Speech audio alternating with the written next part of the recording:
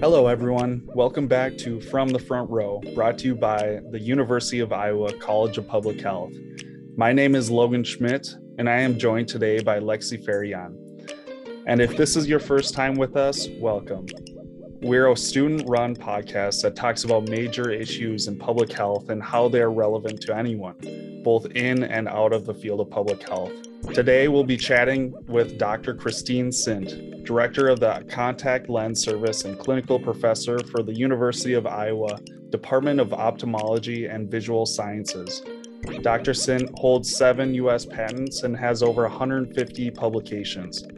She also serves as a consultant optometrist for the Iowa City Department of Veterans Affairs Medical Center. Welcome to the podcast, Dr. Sint, and did I leave out anything?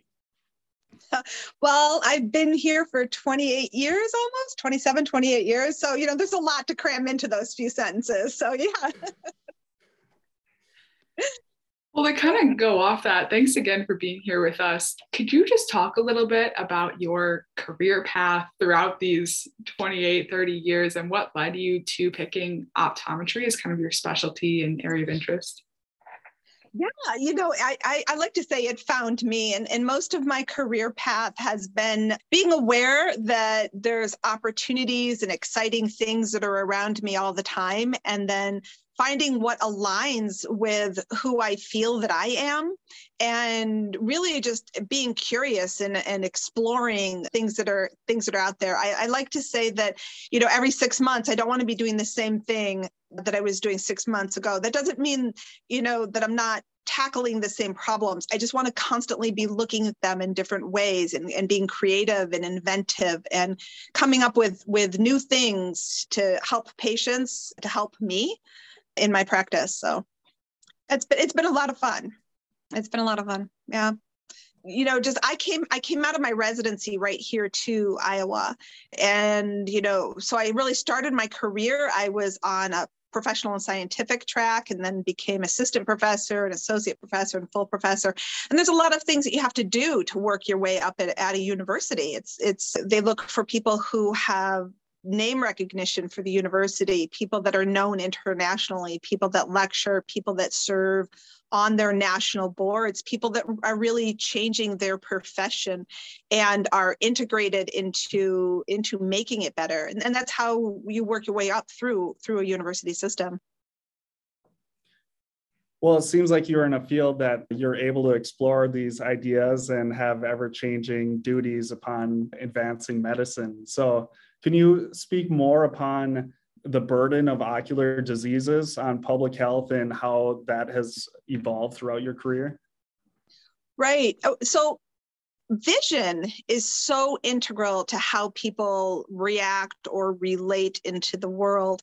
And vision issues can be on many levels. It can be, we think, is it just somebody can see or they can't see? But it's also, do they hurt? Do they not hurt? What do they have to do or accomplish in their life to be a productive member of society? Are there diseases that are generational? Do we have genetic things that we need to think about? Are there diseases that people acquire from the community? There's many things out there, viral infections, epidemic keratoconjunctivitis, COVID, all these things can affect people's vision. And so it's on so many levels we think of vision affecting public health or coming from measures within the community. And you can't just think of them about like eyeballs sitting in the chair. It has to be the person wrapped around the eyeball and the life wrapped around the person and the community wrapped around the life and the world wrapped around that community. So it's really any level that you jump in on it. It's a very interesting thing. I have friends that do public health, optometry and public health and ophthalmology and public health worldwide on a national level. And they look at very specific populations of people, how do vision issues affect minorities? How do vision issues affect people who are under the poverty level? How do they affect women? It's very interesting when we really sit back and we look at each individual case. People who can't get to eye care. Are there other ways? Do we need to get eye care to them? Access to medicine. It's all incredibly integral. It's not just about an eye exam, like you may have had an experience with an eye exam. Absolutely. I love that visual that you gave of like, it's not just the eyeballs in the chair, it's all these layers surrounding it. And one of those levels that we talk a lot about in public health is the policy level. And you were recently featured on the Alliance of Vision and Vision Research's World. I'm going to mispronounce this word. My apologies. Keratoconus Day Congressional Briefing. Keratoconus. Keratoconus. Keratoconus, yes. Keratoconus. Okay, awesome. Well, thank you. Learning something new already. Could you talk a little bit about what that was and what the end goal of it was? Yes, so keratoconus is a condition where somebody's cornea starts to get thinner. And when it gets thinner, it develops a bump on the surface of the eye. And that bump is like looking through a bumpy window glass, right? So if you ever looked through a window that has a optical wave or a bump in it and everything looks distorted through the window, when somebody has keratoconus, that is what their vision is like. We used to think that keratoconus was a disease of about 1 in 2,000 people. And now we know that it's a disease of about 1 in 200 people, which really means everywhere you go, every day, you are running into people that have keratoconus. And, these people see suboptimally, and that is going to affect their career choices. This is a disease that comes up early in people's lives, typically as teenagers or young adults. So it's going to affect their career choice. It's going to affect the decisions that they make in the world for themselves, for their family, for future generations. And so it's a very serious condition. The other thing is it's an not entirely, but it's fairly preventable. If we diagnose early, there are treatments for it. If we diagnose early, we can correct the vision. It doesn't have to get to be as bad as it doesn't have to be blinding. People can avoid corneal transplants if we diagnose it early. So it is something that we really need recognition for. We need dollars to do more research on it. One of the main ways that people get keratoconus is through rubbing or through eye rubbing their eyes. And so we need some public awareness of don't rub your eyes, don't get in there and itch your eyes. But that also means that we need to be thinking about things like, why are people rubbing their eyes more now? Is it screen time? Younger children are spending more time on screens. When you're on screens, you're not blinking as much as you normally do. And so your eyes dry out. When your eyes dry out, they hurt, they itch, they burn. People rub. Allergies, do we have more pollutants in the air? Are there more allergens in the air? Are people more allergic? Is there something that we need to be thinking about that is causing more of these atopic symptoms that we see, these allergic symptoms, causing people to rub their eyes more? So it's very multi-level and multifactorial. It's not just a disease that people get. It's something that is affecting, something that is happening to them, something that they are doing, and then causing this downstream effect. So there needs to be more awareness of research on what is causing it, why is it causing it, how do we prevent it, how do we treat it, because it is quite common. On the topic of this and limiting the progression of disease, I did a quick search of your company, and I'm pretty sure it has something to do with keratoconus. So can you speak upon iPrint prosthetics and its contribution to improving the vision of those with ocular conditions? Yes, thank you. So 15 years ago or so, I was very frustrated with what I had available to help people see, what my options were. And I really felt like I needed to have more control. I had a lot up in my head, and I really felt like if I had a platform, a playground, if you will, where I could try different things and to help my patients, to help these people that have become so dear to me in my patient population. And so I started thinking about what's the best way to get information. And so I developed a process by which we can take an impression of somebody's eye and then scan that into 3D space. And then I basically have their virtual eyeball, which is kind of funny because my initial statement was it's not just eyeballs sitting in the chair. And I kind of created a way to have just the eyeball sitting in my chair. But and then when I have all that information about the shape, I can create these lenses that are the exact shape of somebody's eye. So, we always think of contact lenses as being, perfectly round. Well, it turns out nobody's round. Everybody has their own unique shape. And I'm understanding that more and more now that I have thousands of impressions that I can look at and compare eye shapes from right eye to left eye to different populations of people, male, female, different ethnicities, and really see if there's common trends. But having these impressions of the eye allows me to create a contact lens that's exactly the shape of somebody's eye. Think like an orthotic shoe, where you step into the foam and then you create a shoe around your foot. Contact lenses historically, if you think if you have a bunion on somebody's foot, that you keep trying on shoes till you find one that doesn't hurt the bunion versus creating a shoe to go around the bunion. And that's really what I've done with these custom contact lenses.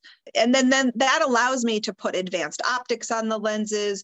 From that has sprung this smart contact lens technology, where I'm working with a company who has these microscopic cameras that we then embed, because these lenses are perfectly stable. They don't rotate, move, or do weird things. And so then I can put these little cameras in it and they can project images onto the retina, sort of like a heads-up display.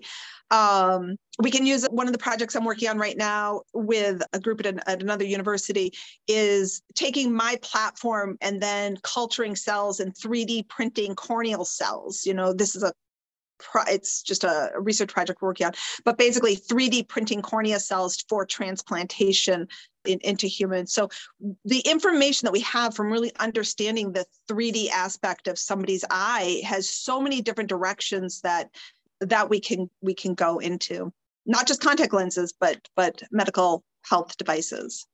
That's what I do as my second job. My primary job is just seeing patients here at the hospital. That's in all your free time. that's my free time. I also have 4 kids, so. Well, that's incredible. And I'm absolutely fascinated by the way that you took your ideas and essentially your frustration at the current system and said, I'm going to create something that does this better. Can you talk a little bit more about any maybe challenges you faced in going that direction, or just stuff that you learned in taking your ideas and essentially starting a business to help other people? The biggest thing I've learned is that, I can't do it alone, that really opportunity is around us constantly. It is literally around us all the time. It's what builds people forward, brings people to where they need to be, is connection with other people, talking to other people, putting yourself out there. It's not about being afraid to fail. It's about recognizing resources. Right? And I think that when people have a feeling like, well, what if I fail? Well, what if I fail? What if it doesn't work? I do something else. I got plenty of other ideas, right? I mean, it's okay. It's okay not to have something be successful the first time. And it doesn't happen overnight. It's not like I had an idea and I do it and then it's done. It's not like a paper that you turn in, right? These things go on for years sometimes before they actually come to fruition. Sometimes it's just about meeting the right people. So for this 3D project, it was about reaching out to other people at the university and figuring out this polymer that I needed. And then from there, I needed somebody who could write my software because I don't know how to do that. So then it was a matter of all of a sudden I'm realizing that I'm in a conversation with the person who's the perfect person to write my software. And once I have trust, I pitch that idea to that person. It's about this constant connection. Recently, one of the projects I'm working on, I need this certain biomolecule. And I've been trying to reach out to the company. This is a great story. I've been trying to reach out to the company and really haven't been able to connect with them. They're not really that interested in talking to me. And I was recently in Boston a couple of weeks ago at my academy meeting, and the academy meeting was over. And I get into the Uber to go back to the airport, and I get into the Uber, and it should be like a 5-minute ride. And we're driving. It turns out the Uber driver totally made the wrong turn, right? So now it's like a half hour later, I'm still in this Uber. And so, what do? You talk, right? You chit-chatting with this guy, right? And so I'm chatting with this guy, and I'm like, he's like, what do you do? And I gave him my elevator pitch about, what it is. And all of a sudden he turns to me and he says, oh my gosh, he's the representative for the company that I needed to talk to. So I was totally had this opportunity to give my elevator pitch to the exact person I needed to talk to in order to be able to make the connections, to get everything set up so I could get to the people to hear me on what it is I was trying to work through. And he heard how genuine and how real, this project, that I'm working on. And so, you just never know who you're going to run into. You never know if your Uber driver is going to be the person that you need to know on some level. And so that's kind of my mantra in life, is just connect with other people. If you want to do anything, just find people that have resources or are better than you, or don't waste your time on people who don't or won't bring value to you or don't treat you well. They're not worth it. Yeah, that's a perfect story to an example for finding opportunities when you least expect them. And the stars aligning to find the perfect match to help you establish a project and go forth with it. Can you speak upon the collaborative portion of your work and how UIHC and ophthalmology is the rapport of the institution and this department is such highly ranked? What about collaboration and what about UIHC creates an environment for such prestige? Yeah, well, there's things that go both ways, right? Is when you become faculty here in the department, you become family. And so I genuinely enjoy and care and just really love actually my fellow faculty members that work in the department. I regard them so highly. I think that they're very smart people and they are just so passionate and caring, and they just want to be better. They want to be better for the patients. They want to be better for themselves. They kind of want to make sure that their carbon footprint meant something, on the earth.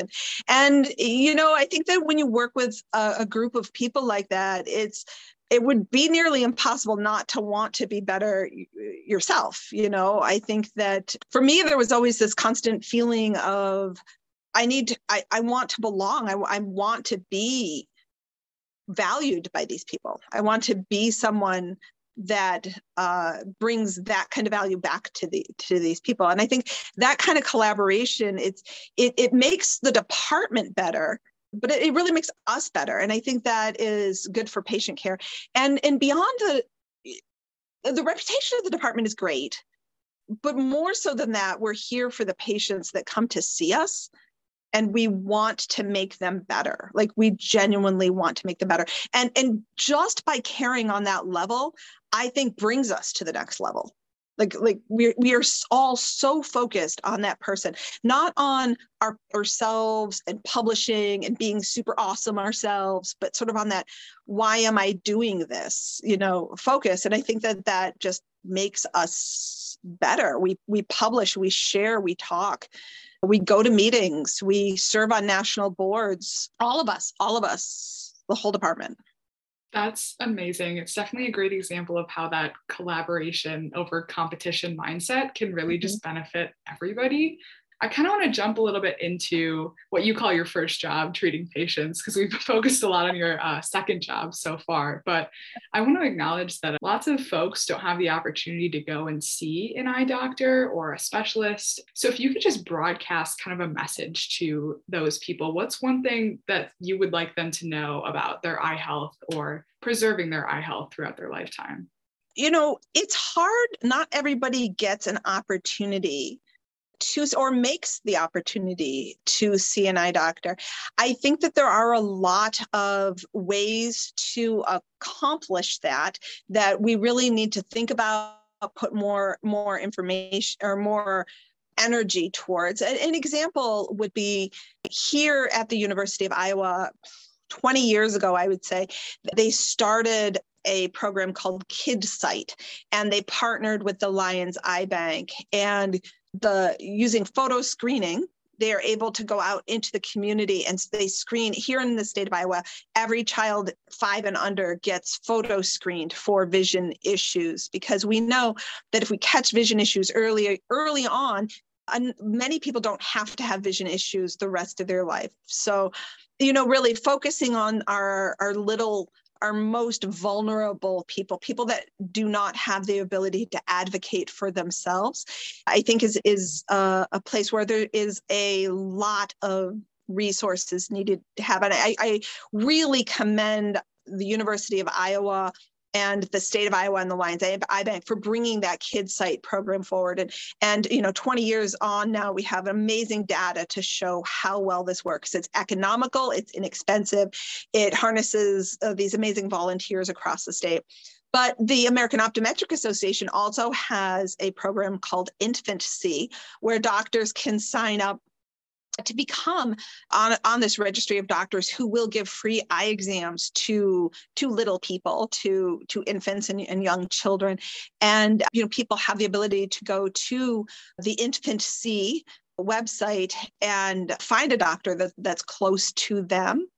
I think that we are developing a new age. We have one of our physicians here at the University of Iowa, Dr. Abramson, is working on a telehealth, telescreening, so that it doesn't replace a full eye exam. But again, when resources are limited and not everybody has full access to healthcare, to be able to do some telehealth screenings can really help maybe sort out the people that are in greatest need and use resources. If you have one reader that can read, 50 or 60 eye exams in a day, is different than only being able to do, say, 20 full exams in a day, and then sort out the people who need the most help and target them. So there's lots of ways that we here at the University of Iowa are trying to sort of look into that public health aspect of getting access to vision care. I do know that pretty much every optometrist I've ever met, I always say that if I was abandoned at the airport and stuck in a city, I could probably call an optometrist and they would come and take me in case of crisis. They're an amazing group of people. And I would say that, if people really feel like they're having a problem and they are genuine about it, ask and find out what the resources are. There's many resources out there that people are not aware of. It seems like the Department of Ophthalmology at UIHC is making the most out of their resources and looking at adversity as an opportunity to be innovative, to ultimately enhance population health. The one last question I have for you is, looking back at your career and how you got started and where you're at now, what is one thing that you thought you knew that you're later wrong about? I would have to say almost everything I've known has at one point been deconstructed and reconstructed in my brain. I think that there's a natural learning curve to everything that we know. And I joke and say, you know it, then you don't know it, and then you truly live it and believe it and know it again. You go through and you learn these things from books, right? And you learn things from other people. But until you experience it, it's hard. It's hard to feel it. There's a thing about knowing something intellectually, and then there's breathing it, where you just know it to your core to be true or to be a certain way. And I think that being open to really making mistakes, I'll tell you what, I've made mistakes. I have not always done things, appropriately. I've made mistakes where things haven't gone as where I felt that they should. And it's made me a better person. It's made me a better doctor. It's made me more genuine and more authentic when I can recommend things to people. And so I wouldn't say there's one thing. It almost probably would be hard to sort that through. No, I think that is a fantastic kind of just quote to end on from someone who's obviously done some amazing things over her career and is continuing to do amazing things, to just tell everyone else to, be open to failing, be open to learning from your mistakes, and to really just keep learning throughout your entire life. So I would just love to end on you saying that. And thank you again for being with us today. This has been a great episode. I feel like we could keep talking for hours, but want to be respectful of everyone's time. So thank you again, Dr. Sant. All right. Thanks. Good luck. That's it for our episode this week. Big thanks to Dr. Sant for coming on with us today. This episode was hosted and written by Logan Schmidt and Lexi Farian. This episode was edited and produced by Alexis Clark. You can learn more about the University of Iowa College of Public Health on Facebook. Our podcast is available on Spotify, Apple Podcasts, and SoundCloud.